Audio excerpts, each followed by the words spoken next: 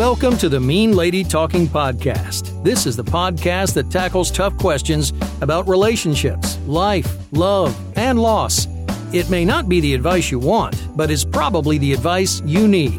And now here's your host, grief therapist, motivational speaker, relationship expert, best-selling author, and attorney, the not really mean lady herself, Susan J. Elliott.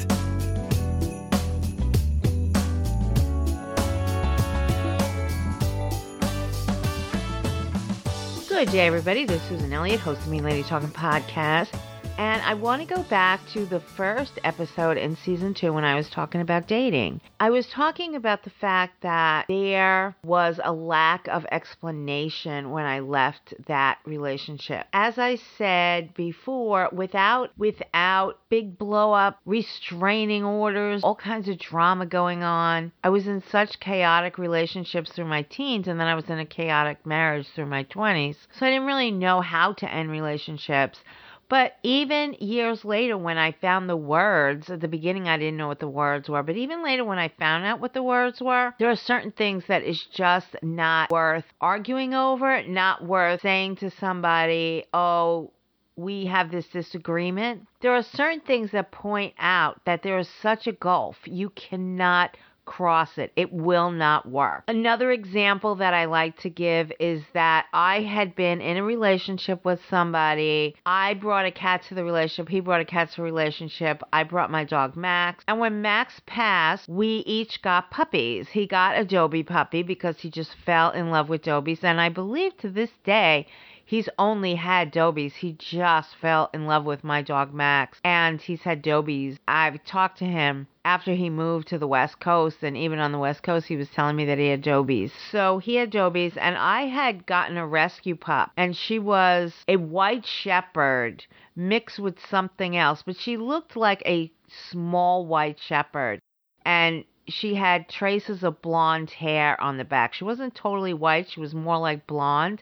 And she was so tough. She was the alpha dog. So I named her Cagney after the character Christine Cagney on Cagney and Lacey because she was a tough blonde. And I was like, that's my Cagney. We called her Cagney Wagony. And we had so much fun with those dogs. But when I left, we tried doggy visitation and it didn't work. And I've told people that in the past. My vet said it doesn't work. It's very traumatic on the dogs.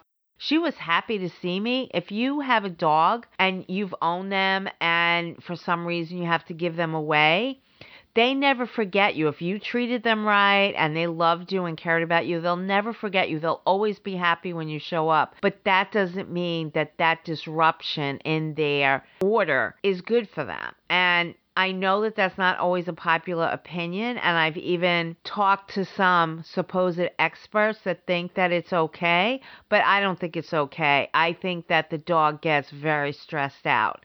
So after a while, I decided to end the puppy visitation. I didn't think it was good for her.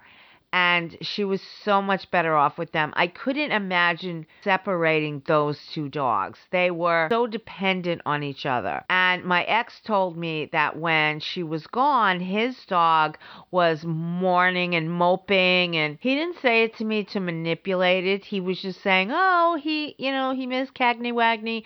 And I said, I know, I think she missed you guys too. And I'd taken her for walks. I mean, she seemed happy and healthy.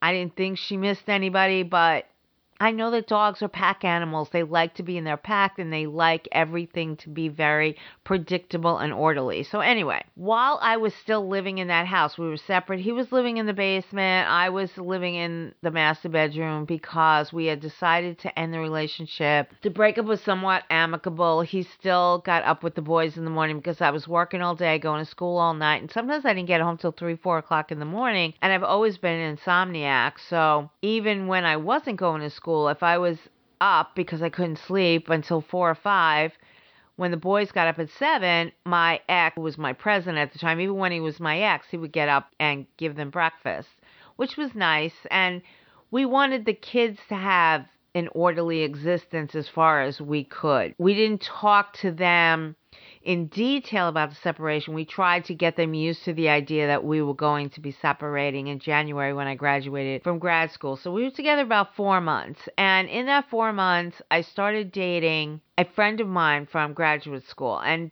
these are two things I would never do again. I would never date somebody that I went to graduate school with or school or, whatever. I would try not to ever have to live with an ex. And these were all things that I came up with at that time.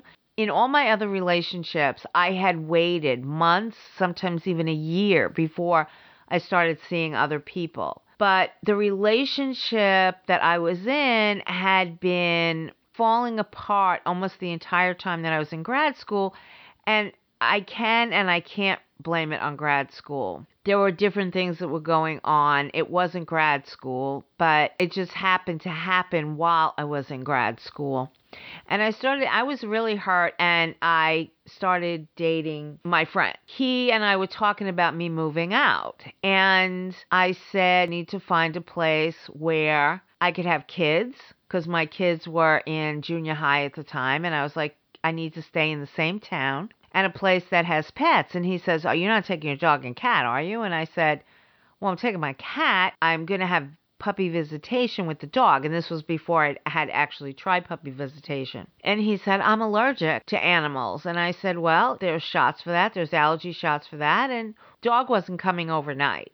So I said, I won't let the cat sleep in the bedroom. My cat was an indoor-outdoor cat. I think I've talked about my cat before. He took off when he was about 6 months old. I lived in the city. We opened the door one day. We lived on the second floor in the city, and that cat found a way out. I got him at 6 weeks old, and he had his mother and his siblings. They had been indoor-outdoor cats. When I got him, he was in the backyard. I was looking at the kittens, and a friend of mine had brought me over there and said, because I kept saying there's a certain type of cat that I want. And he said, okay, I'll bring you a friend of mine's cat just had kittens. I'll bring you over there. You can interview a few. So I did. I went over, and this cat walked out, and the two cats that I was looking at, there were two playing on the grass together. And I'm looking at the kittens, and I was like, I don't know. I was kind of feeling lukewarm about them. And then around the corner struts this cat. I was like, oh my goodness, this cat knows who he is. He was like 6 weeks old,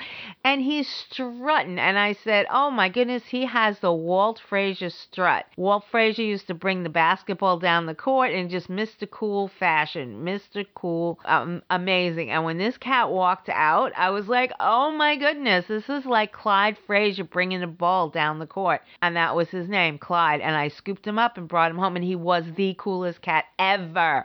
He never lost his coolness. Not from that day until when he passed away when he was about 16, 17. I was with Michael when Clyde passed away, and I had him since my youngest was a year old, and he was in high school when Clyde passed. So Clyde was about 16 or 17. But he got out at 6 months old into the city, and I was like, that's it, he's gone. He'll never come back. We're on the second floor. We had a tendency to lock all the doors because we were in sort of a sketchy neighborhood. But within a few hours, he comes home. Every place I lived, he did exactly the same thing. Whether I lived in the city, the country, the suburbs, part country, part suburbs, part city, part suburbs, he would get out and he would come back in. When I lived in that house with that boyfriend and the two dogs and my boyfriend's cat, the two cats they were both pretty mellow cats with other cats. They fought for like 24 hours. We let them go in this house that I was renting. We all shut the bedroom doors, and they basically worked it out overnight. You could hear the cats meowing and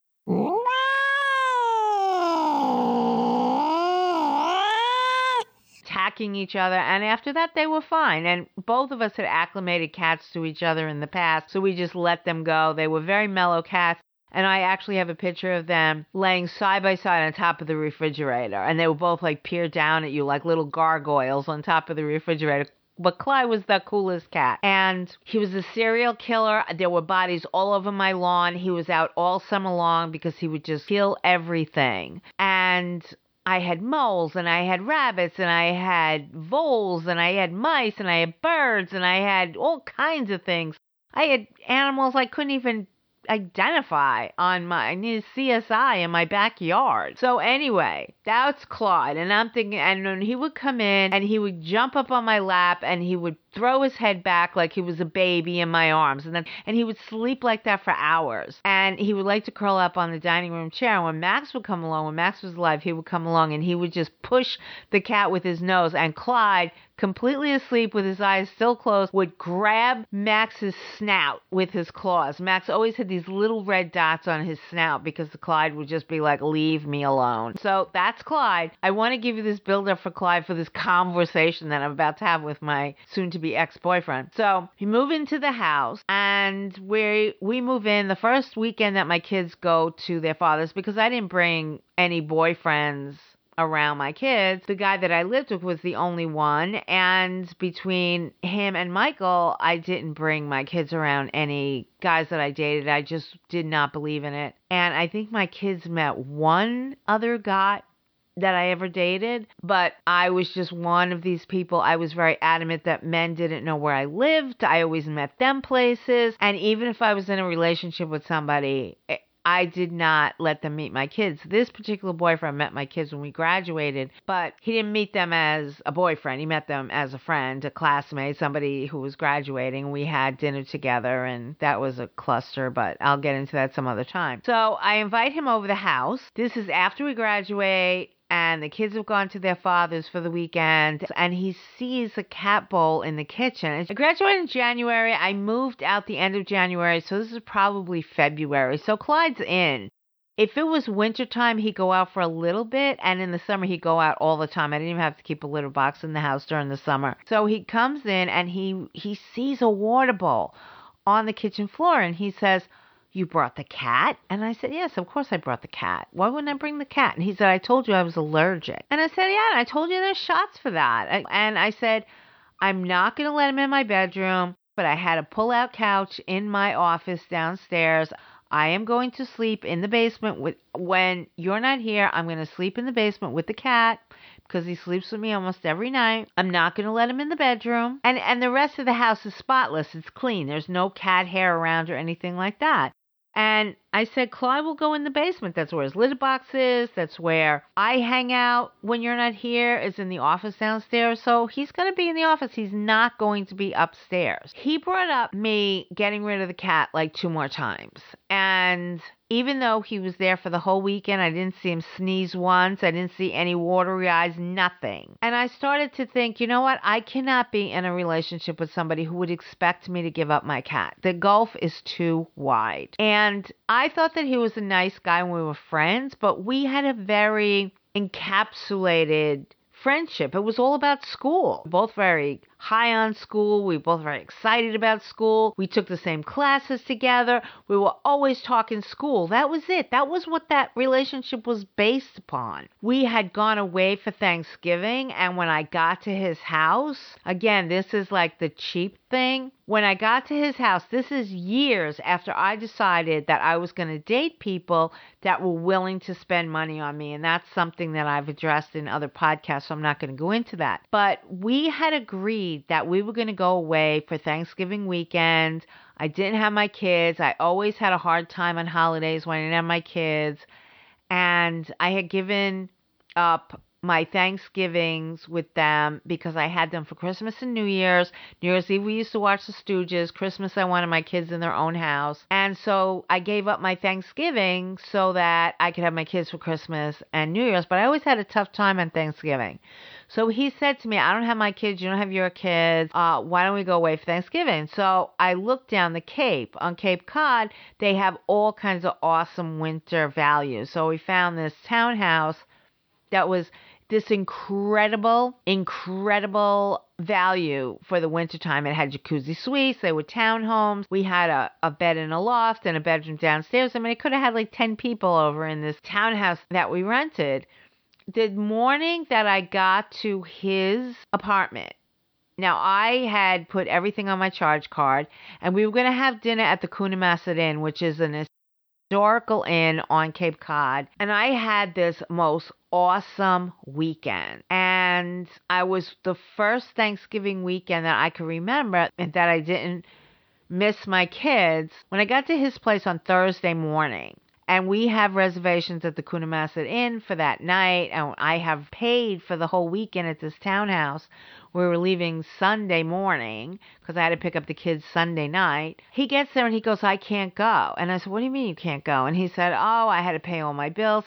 He was on this plan where I guess he didn't have good credit, and I find this all out after I've known this guy like a year and a half. None of this stuff came up when we were friends. Of course, there was no opportunity for it to come up. So I want you to think about that. When you're dating, I want you to think about there are certain situations that you're not going to come up against until later on when you really know each other. So you have to know, even if I know this person 6 months to a year, there might be a deal breaker in there that's going to come up and I'm going to have to go. I said to him, well, if we don't go on this vacation, I'm losing all this money. And I'm going to lose, I had already paid because it was a fixed price meal for Thanksgiving at the Coonamessett Inn. I said, I'm going to lose the money on the townhouse and I'm going to lose the money on dinner. I have to go. So when he goes, well, I just want to let you know, I didn't have any money. What he was involved in was he had consolidated all of his credit cards. So he had to pay one lump sum to some company that negotiated down his credit card, something like that. But if you find something out like that, and for me, it was a yield sign. It wasn't a stop sign, but it was a yield sign. It should have been a stop sign, but it was a yield sign. And I had second thoughts because I thought if you have a consolidation issue, you have a credit issue. If you have a credit issue, I'm screwed because I wanted to buy another house. The house that I left with my kids and my cat was in my name, so I couldn't get another mortgage until that house was sold, and I didn't know how long my ex was going to be in the house. So I knew that eventually I wanted to buy a house, but I'm thinking, well, if I'm staying with this guy, I mean, he's got this consolidation thing on, I'm never going to get a mortgage. So that was a yield sign. But then we get to the Coonamessett Inn that night, and he orders Cavassier, which is so expensive. And I'm looking at him like, really? Dude, you don't have a dime for this weekend and you're ordering Cavassier? Are you kidding me? And we had gone out when we got up there that afternoon, and we had bought all kinds of breakfast stuff and snacks and all. Of course, I paid for everything. So the amount of money that he's owing me is just like ching ching, let that cash register ring. And I'm thinking like, I'm not the Bank of America over here. What the hell is going on? I mean, he had no consideration for what he was spending that weekend, and I was footing the bill. I was furious. Back when we were at his apartment, when he was saying that he couldn't go, and I said, I'm going to lose all this money. When do you think you can pay me? He said when he got his income taxes. And I was like, okay. Now, if you ever watch the Judge Mathis show, he will say, don't ever, ever, ever lend somebody money that they promise to pay with the income tax because you will never get it. The truer words were never spoken. But I didn't know Judge Mathis at the time. He wasn't on the air and I didn't know. And so I agreed to it. I mean, what else was I going to do? I show up at this dude's house and he doesn't have the money. So what am I supposed to do? Just go no? Or go by myself? Yeah, that would have been enjoyable. But I was really taken aback by the Cavassier order, and I was taken aback by some of the things that he put in the cart in the grocery store, because I was like, dude, this is all my money. You know I have 3 kids, and you're just taking advantage of me. And I didn't say any of that because the weekend was really lovely. If it wasn't for my resentment over the money, it would have been great. So anyway, so now it's January after that Thanksgiving. That Thanksgiving had already happened. So I was pissed off at him to a degree, but, I'm thinking I'm going to get my money come income tax time. So now it's February and we're in my apartment and he's in there and he's bitching about the fact that I have the cat. And I'm thinking, how can I be in a relationship with somebody who would have expected me to give up my cat for him? I would never give up my cat for anybody. I had my cat since my youngest child was 1 year old. They grew up together. They're now teenagers together. Why would I do that? I didn't say any of this because my head couldn't believe that the gulf was really that wide. But if you looked at it, I knew this guy almost 3 years at this point. We had started in school when we needed to do prerequisites, when we needed to do the course that I've talked about before, the lifelong learning course. He had been with me for almost 3 years. We met in June. This is now February. June would be 3 years. And I didn't know any of this stuff about him. I didn't know that he was the type of guy that would expect me to give up my cat. And I didn't know that he was somebody who would cheapen out on Thanksgiving weekend the way that he did. So these are two things that really have upset me. And I didn't say anything about the cat. And now I'm just waiting on the money. So sometime, and I've told this story before, sometime in the winter, he brings me to a guitar shop in Boston, and he's showing me all these different guitars. And he played bass guitar mostly, but he also played rhythm guitar when he was with certain types of bands. So he's showing me this guitar, and I'm like, oh, that's nice. That's nice. I mean, it was a beautiful Les Paul. And, I'm like, oh, this is really nice, ba. And he was really into Gibsons, and that was the kind of guitar it was. It was really beautiful. It had like this pearl shine on it. And we were so long in that guitar store, I swear, he was looking for me to buy him that guitar. I swear that was why we spent that much time in it. And I'm standing there, and I'm getting the vibe that he wants me to buy him this guitar. And I'm thinking to myself, there is no effing way I'm buying this guy anything until I see my money from Thanksgiving. We're talking hundreds of dollars. So he keeps going back and forth with this guitar. I remember walking all over this damn guitar store.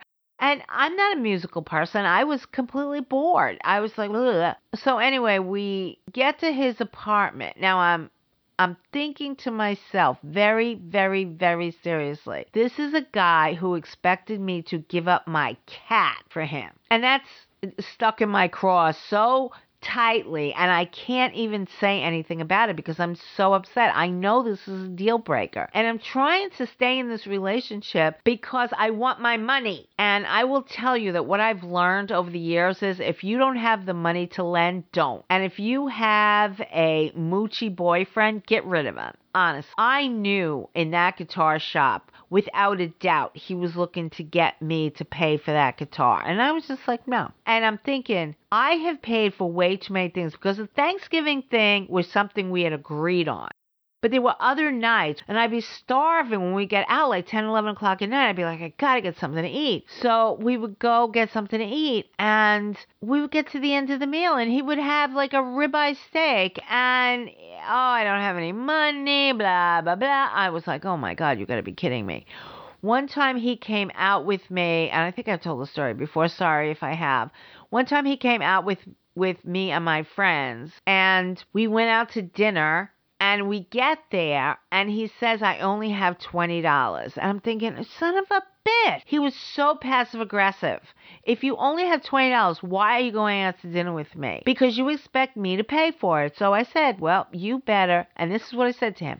I said, you better order something that $20 is going to cover. And so we were all having like lobster and shrimp and all kinds of things, and he had a sirloin, a little chopped sirloin that cost about $15.99. And my friends were like, are you sure that's all you want? We're getting lobster and shrimp and blah, blah, blah. He couldn't. And he was like, no, this is fine. I'm good.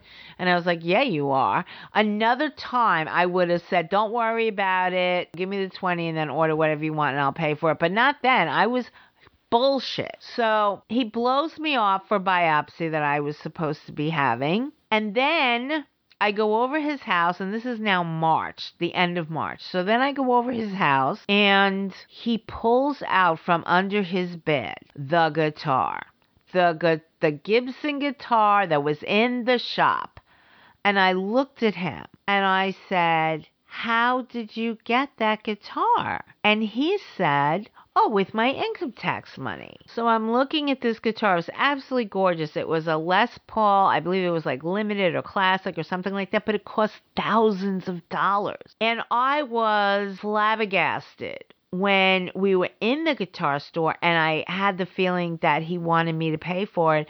But when he tells me that he bought it with his tax money, I realize I did pay for it. Because even though the guitar was more than he owed me, I knew I wasn't getting my money then. So I never said anything about the cat. But this thing, and I never said anything about the Courvoisier, and I never said anything about the money he owed me. But this, when he pulled that guitar out, I was like, it's over. It is over. He had more strikes than he deserved. And I couldn't get a hold of him. And he had ghosted me for a few weeks after that, after he got his guitar. And I had a feeling he was out playing clubs and he was a musician, so he could pick up anybody he wanted. There was a lot of women flirting with him. There was a lot of times I went to his gigs and I would just sit back at the table. People would go up to them and talk and blah, blah, blah. And so I knew what the score was. And he ghosted me. And I'm thinking he ghosted me because he owes me money. And he's pissed about the cat. And I'm like, this is bullshit. I'm not doing this. And so I call him and I say that I need to go to his place because I had an award dinner to go to at work and I needed my good heels and they were at his house. So what I planned to do was to do a clean sweep and take all my stuff that was at his house, all my makeup, all my shampoo, my robe, my this, my that, and get the hell out of there. So I go swinging down there, dressed to the nines, short skirt, big stiletto heels, and I was looking for the dress heels. I couldn't wear stilettos to the work thing. Needed to dress more conservatively. But I show up looking like $1 million and I sweep through. I take everything of mine, not just that. And I don't say a word. I don't say a word to him. I just take everything and I leave. And my leg was shaking so much. And I talk about when I did my restraining order with my ex-husband, that my leg was shaking on the clutch, that I was bucking the car. This night, I also had my leg shaking and I was bucking the car because I couldn't keep the clutch in. So it was almost the exact same thing. And there was 7 years between each of these incidences. But that's how nervous I was the night that I cleaned that out. When I get home, there's a message on my answer machine. This is from him. All it says is typical. It was not typical. There was nothing that I did that was typical that night. Typical of what? I realized later that he was talking about typical of women. And I'm thinking, yeah, if you treat all the other women the way you've treated me, yeah, you're probably going to get this reaction time and time again, you moron. Not because there's anything wrong with us, but because there's something wrong with you, jerk. So anyway, I tell you these stories because I really want you to understand that maybe you've never been in an abusive relationship. Maybe nobody's ever smacked you in the face the way my first husband did when I hit him with the restraining order. Maybe you've never had to testify in front of a grand jury because somebody tried to murder you like I did. I've had to do all this stuff. And even after being in relationships that were that dysfunctional, that bad, that unhealthy, that dangerous, I did enough work to find the most wonderful man in the world who loved me beyond anything I could ever imagine. And you can have that too, especially if you didn't go down as far as I did. But the reason why I brought up that relationship with the guy with the cat, the guy with the pizza, the guy with this, and I have more guys, is because I told that guy when I finally walked out, I told him that it was mostly the ghosting and the inability to come to terms with a schedule. And I write about this in Getting Past Your Breakup. The schedule thing was one issue that I write about in Getting Past Your Breakup that didn't seem to be a problem. He just didn't want to do it. That was the bottom line. He didn't want to do it. He didn't want to be beholden to a schedule. And that meant he had no respect for my life because I had kids and they had all kinds of after school activities. I was working. I was going to school. I was doing this. I was doing that. We were both looking for certification for other things, a school adjustment counselor, a few other things. And I wanted to get certified to be an LCSW. So I had all these things on my plate. And I said, I have to know what's going on. I just have to know. And he just wouldn't. He just would not. So according to him and according to me, that's what we broke up over. But these other things were things I'm not bringing up, the money. And I'm not bringing up the cat because the gulf is too wide. I don't know what I would have done with those topics had we worked out the schedule, but I might have gone back and revisited them. But when we broke up, I knew between the money and the cat thing, we were going sideways. There was no reason for me to discuss the money and the cat because I was with him waiting to see what was going to happen with the money. I really didn't break up with him over the cat. If he didn't owe me money, I probably would have, because it was really an unacceptable thing that he would expect me to give up my cat. But there was simply no way that I was going to do that. When I stood up in that courtroom many years before and said that nobody had the right to put their hands on me, it was something that I just had learned. I had to be told at 30 years old, nobody has the right to put their hands on me, because I didn't know that. And I thought that all the abuse I had sustained was my fault, and it wasn't. But I tell people that after I got the restraining order, it wasn't as if the gates of heaven opened and let me in, but the gates of hell opened and let me out. Being in abusive relationships, being with people that don't appreciate you, being with people who gaslight you, who try to make you crazy,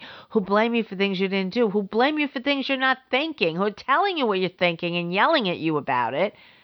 I was just not doing that anymore. And I would get into relationships and I would tell people, whether we were just dating or whether we were in a short-term relationship, whatever we were in, I would say, don't ever tell me what I'm thinking. Don't ever tell me what I'm feeling, because that will be a deal breaker. And when I met Michael, I did have to remind him a couple of times, like, don't tell me what, and then he would make a joke out of it because that was Michael. But I continued on after I got that restraining order, because I was such a babe in the woods. I was such a pup. I got the restraining order because I was just furious that he would think he had the right to come over my house where he wasn't living. We weren't together. We hadn't been together in over 6 months. And because I didn't say hello, I get smacked in the face. No, that was ending right there, right now. That was not happening. So I continued on with what my therapist was teaching me and what my support groups were teaching me, even my Gestapo Al-Anon people, my ACOA people, my A people, this people, that people, blah, blah, blah. I was in the women who love too much group and men who hate women group and, all this, I was just crazy in support groups. It was where I lived. The boys were not with me on the weekends. I went to support group meetings, 12-step meetings, breakfast meetings, lunch meetings, dinner meetings. All I did was surround myself with support people on the weekends that I didn't have the kids. And I went to classes and I learned new hobbies and I did all kinds of things. The weekends when you don't have your kids is when you build your life. When people complain, oh, it's the weekend, I hate the weekend. I love the weekend. I was able to go find new things to do and learn and be and go do it. Sorry for the One time I had a video, I say on a video somewhere, and I had the video transcribed. And I must have said a few times on the video because I kept wondering why the transcript kept saying grandpa. I would go, and grandpa. And I would go, what the hell is grandpa? And then I'm like, I don't remember talking about grandpa. And in the sentence, it doesn't make any sense. And then I went back to the video. Every time I went, grandpa? No, not grandpa. Thank you so much for AI, machine intelligence. Not so intelligent. Doesn't understand It becomes grandpa. So anyway, grandpa, I learned so much. I tell people all the time, go to places where recovery happens. Go to places where you can build your life. I used to go to these little hobby shops. There was one near me. I can't remember the name of it. It wasn't a big chain like Michael's or a hobby shop. It was an independent. I really like to patronize independent places. So if there's a Home Depot next to a little hardware store, I'm going to go to the little hardware store. Yes, I know I'm going to spend more money, but I'm going to go to the hardware store. If they don't have what I have, then I'll go get that at Home Depot. But I really believe in mom and pop pharmacies, mom and pop hardwares, mom and pop hobby shops to go to this place. And I did such great classes there, and I buy all these things, and I would do all these, buy books on how to do arrange silk flower arrangements. And then I would go to the hobby shop and I get all these silk flowers. And it was wonderful. I would go to yard sales and I would look for old teapots and old depression glass and things like that to put depression glass vases to put silk flower arrangements in. I had a ball. I mean, thing would ripple out to something else. You've got to go to meetup. You've got to go to community things. You've got to, if you belong to a church, figure out what your church is doing. Figure out what your community is doing. Go to your town hall. Look on the bulletin board. There are still people that attach things physically, manually to bulletin boards. Most cable TVs have a local channel where you could just turn on the TV to the local channel and find that out. Go places, figure it out, figure out hobbies, figure out recovery groups, figure out support groups. Go do it. Get a therapist. do a GPYB boot camp. We have a codependency boot camp coming up. The first week of April is going to start. If you want to be in that boot camp, even if you've not done any GPYB work, I will do GPYB work with those in the boot camp that need to do that. But those who are a little bit beyond that and want to do strictly codependency work will do that. Please sign up. I don't have the registration form yet, but please send email to Susan@gettingpastyourbreakup.com if you want to be part of the first week of April 2019 codependency boot camp. I don't have the registration form out, but first come, first serve. And the last few ones that I offered oversold. So please let me know. And again, first come, first serve. If you ask me for a registration form, I'm going to give it. So anyway, people who do the boot camps will say, my God, this changed my life. And I want you to know that everything that's designed in the boot camps is work that I have done in my life. Think about where I was. Think about where I came from. And if I can do it, you can do it.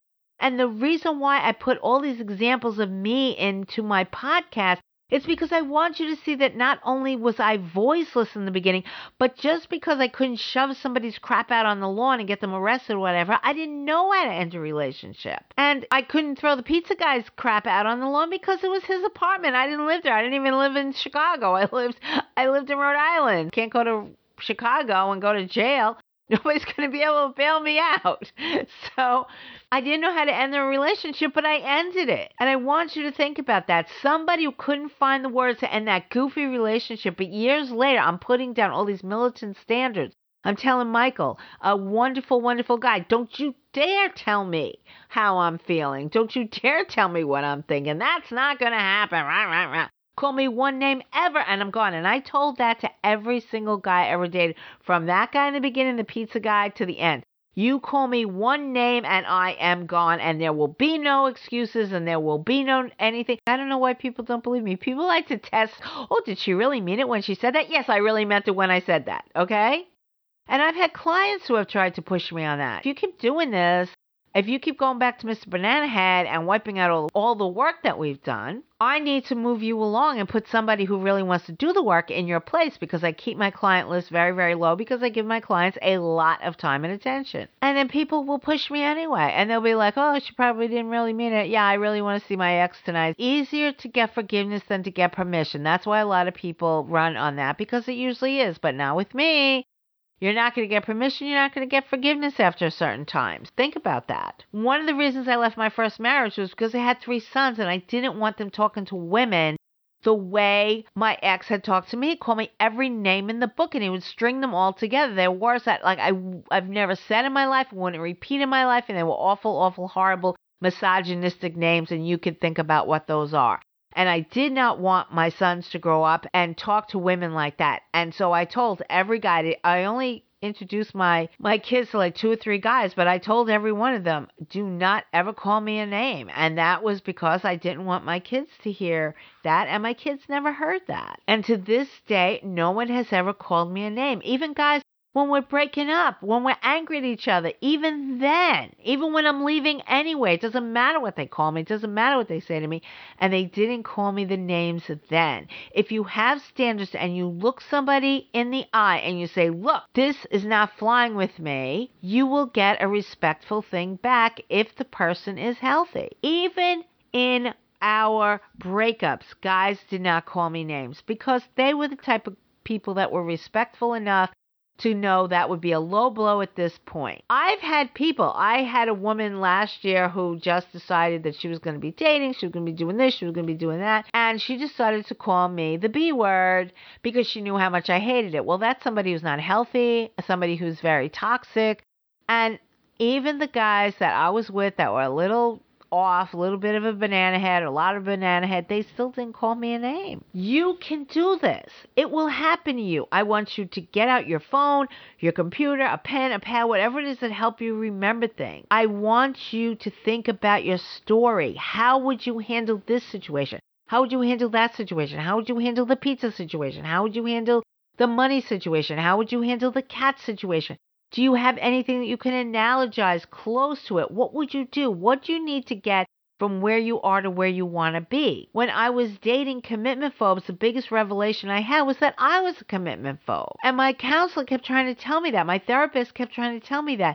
And I just didn't believe her. So after my umpteenth commitment phobe, and especially when you've been with abusers, the commitment phobes are not that bad. It was like, these are pretty good. It's like they were mostly cute, funny guys that I was having a good time with. And I said to my therapist, I'm having fun. And I'm not a commitment phobe. I'm available to these relationships. And she would go, nope, you're not. And I would look at her in the eye and I go, yes, I am. I am not afraid of commitment. I'm just having fun with these guys. And if they're afraid of commitment, okay, that's fine. My ex toddles off into the sunset with somebody else. And she says to me, do you think they're happy? I don't know. She goes, they're not. And I was like, okay. And she said, and even if they are, who cares? And that's where it doesn't matter come from. Because she said to me, who cares if they're happy or not? It has nothing to do with you. It's none of your business. And I was like, whoa. You don't like hearing that, but it's the truth. It doesn't matter if your ex is happy or not. It's none of your business. So one day I go into my therapist's office and she says, how's your fear of intimacy going? And it struck me like she hit me in the face with a cold fish. I was like, oh my God, the color must have drained from my face because she said the right words. Fear of commitment didn't do it for me. And when you get the new affirmation material, you'll see that I put a lot of different words in, and I'll say, if this word doesn't do it for you, try this word. If this word doesn't do it for you, try that word. She said fear of intimacy instead of fear of commitment, and it went bingo, that's what I have. I knew it. I knew it in my gut that's what I had. And then I had to work on it. I had to work on my father's stuff because that's where it was coming from. I didn't want to work on it because he had passed away, and I really liked my father, but I had to dig into it. So anyway, there was another guy that I was seeing, and I really liked him, and he was really cute. We didn't decide on a committed relationship yet, but we had kind of hung around together for a while. Then we started dating each other. We went on official dates. He spent money on me, but I would drive because he didn't have a car. He had wrecked his car, so I would drive. I had this sweet little midnight blue Toyota Celica that was brand new off the lot, and he would say, bring your car over. And I would bring my car over, and he would wash it by hand and wax it, and it looked gorgeous. And then we would go cruising in my gorgeous little Toyota Celica, and then we'd make out like crazy people. So after a few weeks, he's like, what are we going to do here? I really want to sleep with you and go through testing. And he was like, what do you mean we have to get through testing? Like, you were married a long time and you got divorced, and I was married a long time and I got divorced. I haven't really been with anybody. You haven't really been with anybody. Why do we have to go get tested? And I had been with the guy in Chicago. I mean, God knows about him. So I wanted to get tested. I said when I became single, I made a commitment to myself that I was going to get tested. And so I also made a commitment to myself that I'm not going to go out with anybody who doesn't get tested. And he was pushing back. He didn't really want to do it. That was a split. That was a communication. Nope. We're not doing it. So a couple of weeks from that, I'm out with friends. We had mutual friends, and he shows up, and he's got this blonde woman with him. And he's a small guy who's like 5'6", but I'm like 5'1". So we work together. This woman is like 5'10", and she outweighs him by like 50 pounds. So everybody is snickering, and they're pointing at me, and I'm like, I see it. No need to keep pointing it out to me. It was a little uncomfortable, but I was like, you know what, dude? If you're going to be a brat because I don't want to sleep with you right now, and then you've got to go find King Kong over there, that's fine. But this is part of the GPYB series about standards and compatibility. If you have a standard, I'm not sleeping with you until we're STD tested, and the person goes, well, that's stupid. I mean, he kind of had a point. He hadn't been with anybody since his divorce. And he had been divorced for a while, and I had been divorced for a while, but I was with the guy in Chicago. And if something happened in this relationship, we had slept together, and I did get a venereal disease. So I want to know, did I get it from him or did I get it from the guy in Chicago? Where the hell did I get it from? I wanted to know. And he just didn't want to do it. And I really liked him. I mean, we used to make out like crazy people. It was so sensual. He was so cute and he was funny and I liked him, but there was just no way I was going to be pressured into sleeping with him before STD testing, and he just objected, and that was it. There was nothing else. It was only accepting that I could do is to go back on the testing, and I just wouldn't. And I knew that that's what it would take to stay with this guy, to go back on the testing and sleep with him, and I wasn't ready emotionally. and I wasn't ready physically. And that's just the way that it was. Anyway, you have to develop these standards. And there is no secret to this stuff. I tell you guys all the time exactly what I do and how I do it. It's not hard. You have to have your standards. You have to know what you're doing. I have a friend who teaches Sunday school, and she would tell me, well, you're this and you're that, and you're tough, and you set boundaries, and you're from the Bronx, and you've got that little attitude going. And I said, no, sweetheart, you can do it. She goes, I can't do it. And she teaches Sunday school. I said, what do you teach in Sunday school? What do you teach the kids? What do you tell the kids? She goes, we do parables. I said, that's right. And who teaches the parables? She's like, Jesus. I'm like, right. So think of GPYB as a parable, a giant parable. If I could do it, you could do it. Stop thinking, well, Jesus did it. I said, do you ever sit there and say, blessed are those who, and do you ever go, well, that's good for Jesus, not good for me because he's Jesus? No, you don't sit there and say, okay, well, Jesus did that. Jesus was kind and sweet to everybody. I don't have to be kind and sweet to everybody. I'm like, no, you teach the children the parables. Jesus taught the parables. Just because Jesus said it doesn't mean you can't do it. So I said, just because I said it doesn't mean you can't do it. I'm not saying that I'm Jesus, but I'm just saying. I understand a lot of my standards aren't usual. I know that I work and I have certain standards in my life based on things that happen to me. But you can still analogize to it. You can still look at it and you can still say, okay, that's similar to what I did. My friends told me my standards were too high. They could not believe that I would tell a guy, use the word bitch around me and we're over. They couldn't believe I said that to guys, but I said it to every single guy I dated. And I was only in a couple of serious relationships between my first marriage and Michael.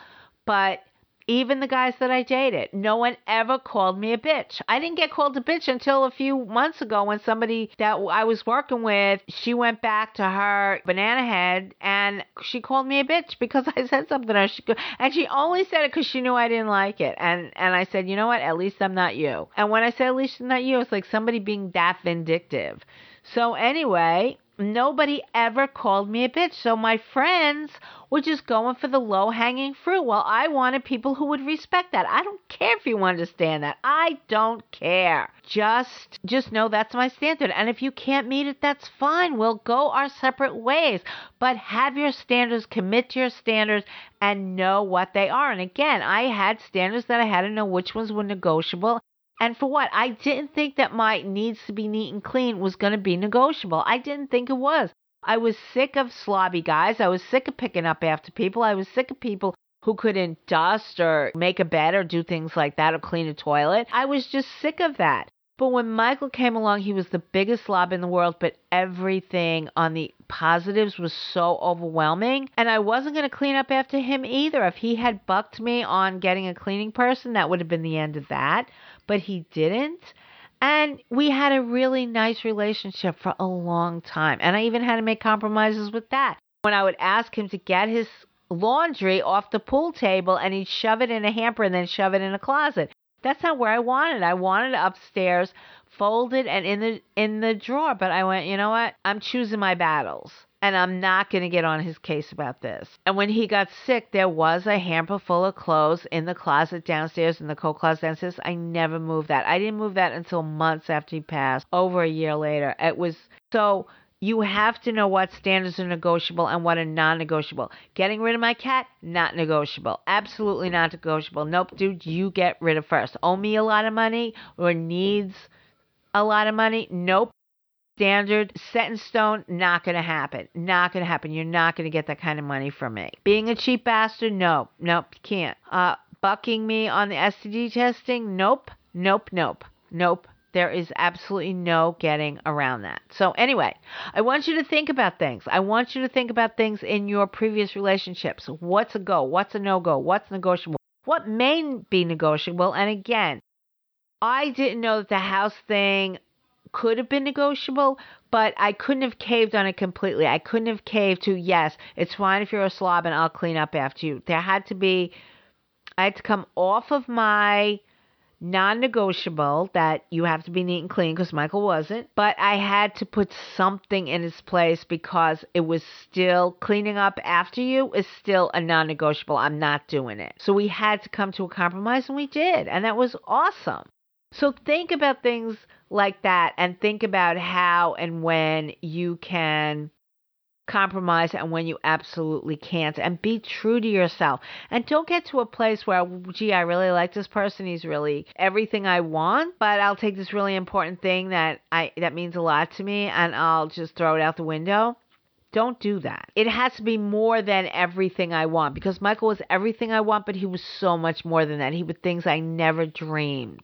Never in a million years did I dream of somebody who would be as wonderful as he was to me and to my kids and to everything. He was just so wonderful. So, of course, we compromised on the housekeeping thing, but only because he was so beyond anything I could have imagined in so many other ways. So think about it. And don't capitulate on something that's really, really important to you. Okay, guys, I hope that's helpful. There's going to be more of this, the dating series. And I'll talk to you guys later. Take care.